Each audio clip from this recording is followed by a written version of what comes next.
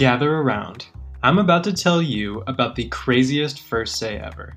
My name's Ezra and I work in animal control. You know, catching dogs and the occasional peacock. An easy job here in Socorro.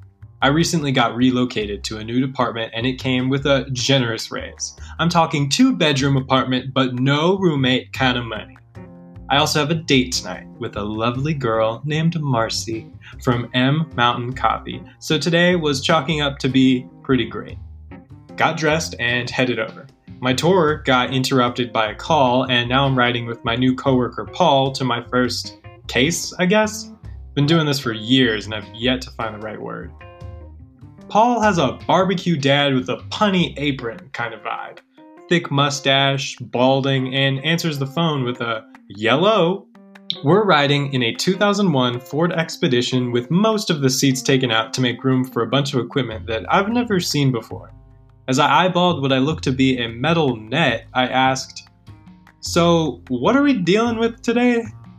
Well, Bucko, a woman called about something attacking her chickens. Oh, so a raccoon or a coyote? No, we don't handle those, sport. Then what do we handle? Little did I know that Paul was about to casually drop a bombshell on my understanding of reality.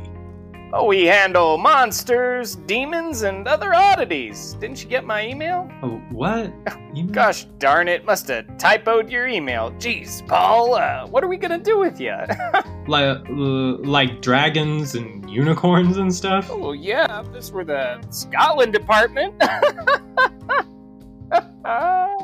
So, no? Oh, no, sir. Mainly rattle runners, demon-possessed pets, beast folk, were-yotes, and DMV employees. I don't think Paul realized how much he's destroying my understanding of nature. I chugged my water, hoping it'll magically become something stronger, because who knows what's real anymore? Before I could ask another question, we arrived at the house. You go ahead. I'll find a place to park that isn't a gosh dang parallel. I went up to the door, rang the doorbell, and guess who opened the door? It was Marcy, my date. Even though there were chicken feathers in her red-dyed hair, she was as beautiful as always. It's about time you got here. Hey, I know you, medium cappuccino. Yeah, I work in animal control. I don't know if you could call what's back there an animal. At that moment, Paul comes up and tips his worn-down New Mexico tech hat. Howdy, ma'am. Howdy. Let's get down to business. Can I get a description of the rascal? Yeah, I'll try. I've never seen anything like this. It's gonna sound crazy. It looks like a hairless dog, but it has this weird golem-like body, like hands and everything, but very unfortunately no loincloth. It was attacking my chickens, so I had to bring them inside. It was sucking their necks. Oh, bingo! Sounds like a chupacabra. Show Ezra where the fella is and I'll get the equipment. The chupacabra? Isn't that like a legendary creature? Do we need backup? Oh, no, champ. Chupacabras are very common. Those beasties mate like rabbits. They get old, like my wife. Paul struts off to the van, sides in hand. Marcy led me through her house, passing many terrified chickens and out into her backyard. The gate to the chicken area was smashed in, and there was a lot of blood and feathers. I saw a trail lead to a hole at the foot of her house. The thing killed about half of them. He's in the crawl space. I think he dragged Henrietta down there. Alright, I'll check it out. As I knelt down by the hole to take a look, I felt a fear far worse than the German Shepherd case of 2012. But I was also deeply curious about this Andy Serkis dog. I just found out these kinds of things existed. I pulled the flashlight out of my belt and peeked into the darkness. I followed the trail of gore with the beam of light. It went around the crawl space in a jerky circle, probably the chicken struggling for its life. I whipped my flashlight to the sound and was met with 2 eyes getting bigger and shit. Oh! Oh, holy shit! The chupacabra had leapt out and bit down on my forearm. Its pale, clawed hands swiped at me as I fell backwards. I've been bitten before, but this bite was different. The chupacabra was sucking my blood as its teeth dug into my flesh like a bladed vacuum cleaner. Multiple veins in its face and neck turned a deep red as it sucked my blood. I smacked it with my flashlight and it let go of my now wounded arm and twisted its head. Its beady black eyes were laser focused on my neck. I was gonna die on my first day. Time seemed to slow as it reared its head back. This was it for me. But before it could end me, I saw something shiny from the corner of my eye coming in fast. In hindsight, this was probably from the blood loss, but I thought it was an angel coming to take me away. From my right, a beautiful, dove-like voice cried out and said, "Get the fuck away from him!" The beast flew off of me, and I turned to see Marcy holding a shovel. She stood like a warrior as the wind made her hair flutter like a hero's cape. Guess I was right about the angel part. Thanks! I got up as the bastard limped back into the crawl space. Paul walks out from the house with a large briefcase and a folded cage. Oh, what's all the hullabaloo? He bit the shit out of me. Oh, okay. Ma'am, do you have any red chili?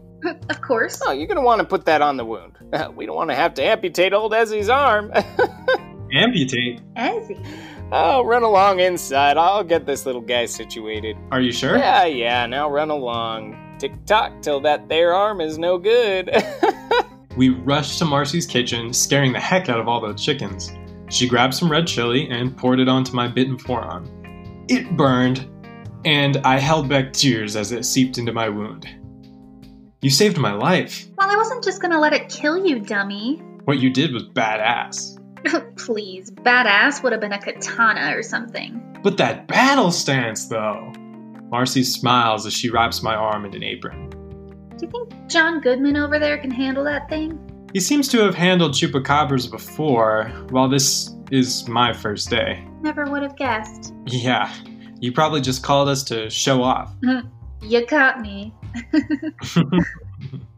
Our eyes met as we smiled. I barely felt the bite anymore. So, are we still good for that date tonight? I think you mean our second date? Before I can reply to that very smooth move, Paul comes in. All right, got it caged up. Can one of you help me carry it into the van? Think you'll be okay? Yeah, I barely feel it anymore. Oh, yep, that's the venom. Here, man, put these gloves on so it doesn't get you. They go outside and come back through the house carrying the cage. The chupacabra was snarling and looking around, but something on the gloves deterred it from biting their fingers off. Maybe some kind of scent. I came outside as they loaded it into the Paul-mobile. There we go. Done and done. Thank you so much. I'll go let the chickens back outside. She headed back into the house and gave a wink as she passed me. I approached Paul as he closed the back of the van. Sorry that I wasn't much help. Oh, hush. Everything's a learning experience. Here, if it'll make you feel better, I'll let you do the final step. The final step? Paul pulled out a device that looked like a flashlight, but with a big light bulb. Just take this and go wipe her memory. Push the button and make sure she sees it flash. Why would I want to wipe her memory? Oh, we gotta keep the existence of these creatures a secret. Trust me, it's for the best. It'll only wipe the past 12 hours. Paul tossed it to me, giving me no choice but to catch it. Make sure she doesn't blink or nothing. I nervously headed back towards the house. Do I really need to do this? Marcy appeared in her doorway. You should probably get that bite looked at. Yeah. Is something up? She sees the device in my hand. What's that? Paul says I have to wipe your memory. She's gonna forget, so I figured to just be honest. Her face went from joy to concern. Are you serious? I nodded, and she sighs. So, I just be left with no idea why half my chickens are dead and there's red chili on my kitchen floor? I guess. Paul says we can't let it get out that monsters are real. Typical. It sucks, but if it's what you need to do. We both looked down at the device as if it were a gun. God, I hated how I had to do this. If it were yesterday, I would have doubted that thing even worked. Then an idea popped into my head. Well, it doesn't work if you blink. We looked up at each other and it immediately clicked with her, and she nodded. I raised the device. 3. I laid my thumb on its button. 2. I closed my eyes. I hope she got the message. Did she get the message? What if I mess this up somehow? What if I keep... 1. I felt Marcy's hand on mine, and we pushed it together. El Campo Santo was recorded in the shadow of the Sandia Mountains, in the heart of Albuquerque, New Mexico. This episode was written by Gavin Varela. We are a production of Blackout Theater Company, made possible with a generous grant from the City of Albuquerque's Cultural Affairs and New Mexico Arts. If you're interested in learning more about Blackout Theater Company, check out our website at blackouttheater.com.